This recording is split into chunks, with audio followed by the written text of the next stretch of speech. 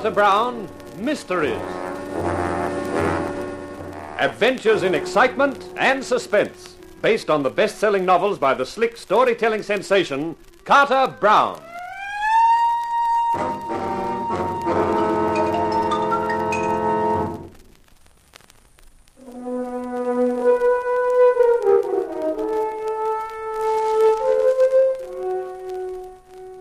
Have you ever woken up in a bedroom in the middle of the night and heard a weird, whispering voice, switched on the light, and found the room empty?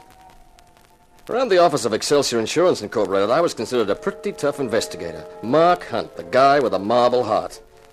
But I didn't get much sleep the rest of the night, in that empty room in the gaunt, gold-bright house, with the rain sheets whipping viciously against the window and the wind whining outside the walls. I was glad when daylight came. Daylight's such a nice, sane thing to see. Everything that sneaks out of the graveyard at midnight is back there before dawn. Who is it? Cross. John Cross. Okay, come in. I was sent to fetch you, Hunt. Hmm? Lila was wondering what had happened to you. It's late. Breakfast's over. That's okay. I've kind of lost my appetite this morning anyway. Why? What's the matter? Oh, it's nothing really. Only I'm just beginning to understand that old guy. What old guy? The one who rode me over. He made a couple of cryptic comments about this place. I'm beginning to see what he meant. You're not making sense, but that's not my business. I was told to get you. The lawyers arrived. Lawyer? Sure, to read Henry Goldbright's will. They're all gathered in the living room, and Lila figured you ought to be there, seeing that you're investigating Henry's death. Oh, yeah, sure. I'll get dressed right away. Okay, I'll get back. If you time it right, you'll miss all the legal mumbo-jumbo and get there for the interesting part.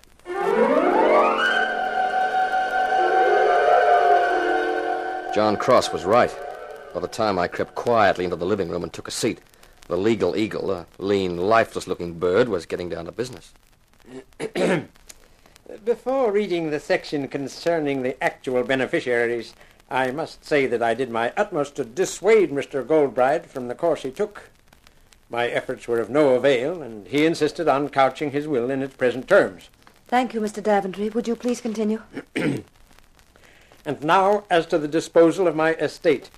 I am well aware that my wife married me only for what she could get. Therefore, I have not the slightest intention of allowing her to squander the wealth it took my family 5 generations to amass.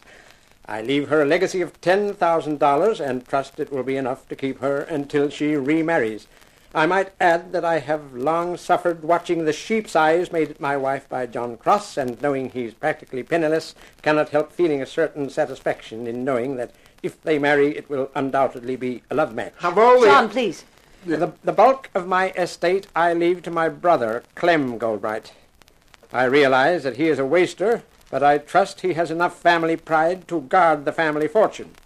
If my brother should die within 2 years of inheritance, my wife shall take over the whole estate. If she should die within a similar period, then the estate will revert to my friend Michael Dergrescu, who has for so long desired my paintings and other art treasures. There are other minor provisions, of course, $1,000 for the butler and $500 for the maid. And that, I think, is all. Has anyone any questions? Yes, I have. Yes, Mr. Goldbright? That last condition, about the estate reverting on death, is that legal? Can it be contested? Contested? Certainly not. It's a perfectly legal procedure. But don't you see what it means?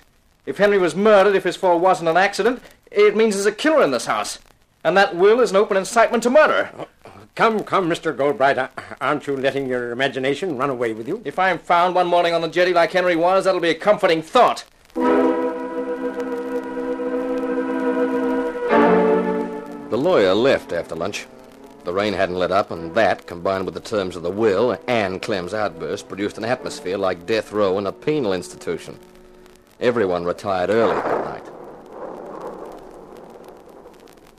I was back in my bedroom, and I was wishing it was someplace else, because the room kept reminding me of that whispering voice in the night. Since I couldn't stop thinking about it, I tried to figure out what the voice had been trying to tell me. Eternity can be held in captivity, it had said. Imprisoned for all to see. Of course. It meant a camera. If someone had taken a photograph as Henry plunged to his death, that was it. The voice meant that somewhere there was a negative that proved whether Henry fell or was pushed. Who's that? Me, Lila. Oh, come in. I brought a bottle and 2 glasses. Lila, that's an inspiration. That's what I thought. Here, you do the pouring. Mm-hmm. It's been such a dreadful day. Oh, I won't argue with that. I just couldn't stand being by myself. Well, now you're not. Now, here's your drink. Thanks. You know, it's funny, isn't it? Sure. What? That will. When I think of all the time I've been here in this ghastly place, of all the time I endured Henry, what do I get as a reward? $10,000. Henry seems to have been an eccentric character. Henry was a heel, pure and simple. But don't let's talk about him. Okay. What will we talk about? You? You and me. It sounds an interesting subject. I like you, Mark.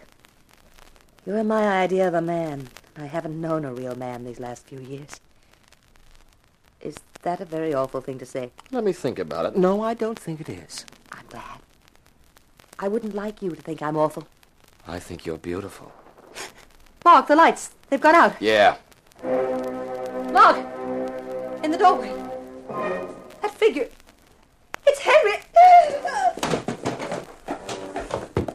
As Lila's body collapsed to the floor, every hair on my head stood on end.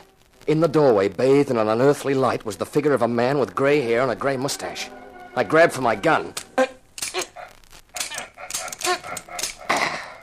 The figure was in front of me, but the laugh came from behind me. I whirled round, and when I turned back for the door, the figure was gone. I was heading for the door when I heard the voice again in the darkness. Now, do you believe? Will you listen when I tell you that the secret of my death is held for all time, imprisoned in emulsion, waiting to be found? Seek, and you shall discover. Then suddenly the music stopped and the lights came on. I looked at my gun and then at Lila on the floor. As I picked her up and placed her on the bed, she stirred. Mark. Oh, it's okay, Lila, it's okay. Did you see him? I saw something. It was Henry, back from the dead. Even from beyond the grave, he won't leave me in peace. I don't think it was Henry. I fired at whatever it was, but my gun was empty. Someone's removed the clip. A genuine ghost wouldn't worry about bullets, but someone worried enough to take them out of my gun so I wouldn't fire any. But who would do that? And why? That's the $64,000 question. If we knew that, we'd know everything. Mark, I'm scared. I can't go back to my room. I've got a solution. Stay here. Mark. Yeah, we can finish the bottle. After breakfast next morning, we all gathered in the living room. Clem Goldbright had said he wanted to make an announcement, and everyone was wondering what it was. Everyone's here? Good. I told you I had an announcement to make. Here it is. You all heard the terms of the will yesterday. You all know that World's End and everything that goes with it is my property. There's no need to gloat. You also heard me say what I thought of the will. Nothing more nor less than an open invitation to murder. Well, I have no intention of being murdered. So I'm asking you to leave, all of you. Leave? Now, wait a minute, Goldbright. That's just what I won't do, Mr. Cross. Wait a minute longer than I have to. The inquest is this afternoon. It shouldn't take long. With no evidence, the verdict will be accidental death. And I'm asking you all to leave by tomorrow. The launch will be waiting for you at 10:30 in the morning. But, Clem, that doesn't give us much time to pack our things. I've got all my And clothes. all the low-down nasty... You can call me all the names you like, Cross. You might have some consideration for Lila, even if not for the rest of us. The only person I'm considering is me. I'm sorry. 10:30 tomorrow morning. That's final.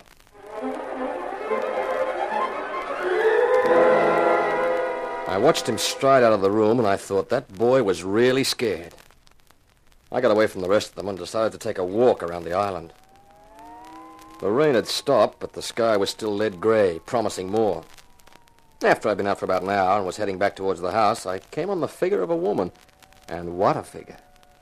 And what she was holding pulled me up short. Well, hello there. Hello yourself. Nice to get some fresh air, huh? Yeah. What's the camera for? You one of those photograph fiends? Just a hobby. I wouldn't have thought that you'd go in for photography. You're quite a surprising girl, Mavis. Am I? One of the tragedies of my life is having a husband who's old enough to be jealous, but too old to be interesting. You look young enough to be interesting, Mark. Well, thanks. What did you do before you acquired your husband? Used to work in burlesque. Did you like it? Some of it. The time I worked with a magician, that was fun. Until his wife woke up to him. Tell me, Mavis, did you think Henry Goldbright was murdered? I wouldn't know and I wouldn't care. I never liked him and he never liked me. How much is the policy you'll have to pay on him? $50,000. Wow, that's a lot of hay. Sure is. And it depends whether he fell or whether he was pushed. That's right. Supposing someone gave you proof that he was pushed, would you pay them anything? Of course. 20%'s the usual rate. $10,000. That's not bad. Thinking of claiming it, Mavis? Maybe you've got some proof, like a photograph or something? A photograph of what? Henry coming down with a view of the balcony behind him and maybe somebody standing on the balcony? That's ridiculous. Is it? Whatever gave you an idea like that? It was just something that came to me in the night. The inquest, as Clem Goldbright had prophesied, was straightforward and to the point. Verdict, accidental death, which meant we'd have to pay on the policy. It was late by the time I got back to World's End, and after dinner everybody got busy with their packing in preparation for departure in the morning. I took some liquor up to my room and locked the door. I didn't want any visitors, supernatural or seductive. Half a bottle later, I was asleep. But I wasn't destined for an undisturbed night. I grabbed my gun and made for the door. Mark, did you hear it too? Hear it. It'll haunt my dreams. It sounded as though we're outside. The balcony. Come on. Oh, Mark, do you think... I don't know what I think. There's the balcony. Lila, don't come near. Cross, what is it? I heard the scream. I came out and looked down. Now, keep away, Lila. Why? Why, John? Because there's a body on the jetty. A body. Who is it, Cross? Take a look for yourself. Can you see? Yeah, the moonlight shining full on it. That's Clem Goldbright.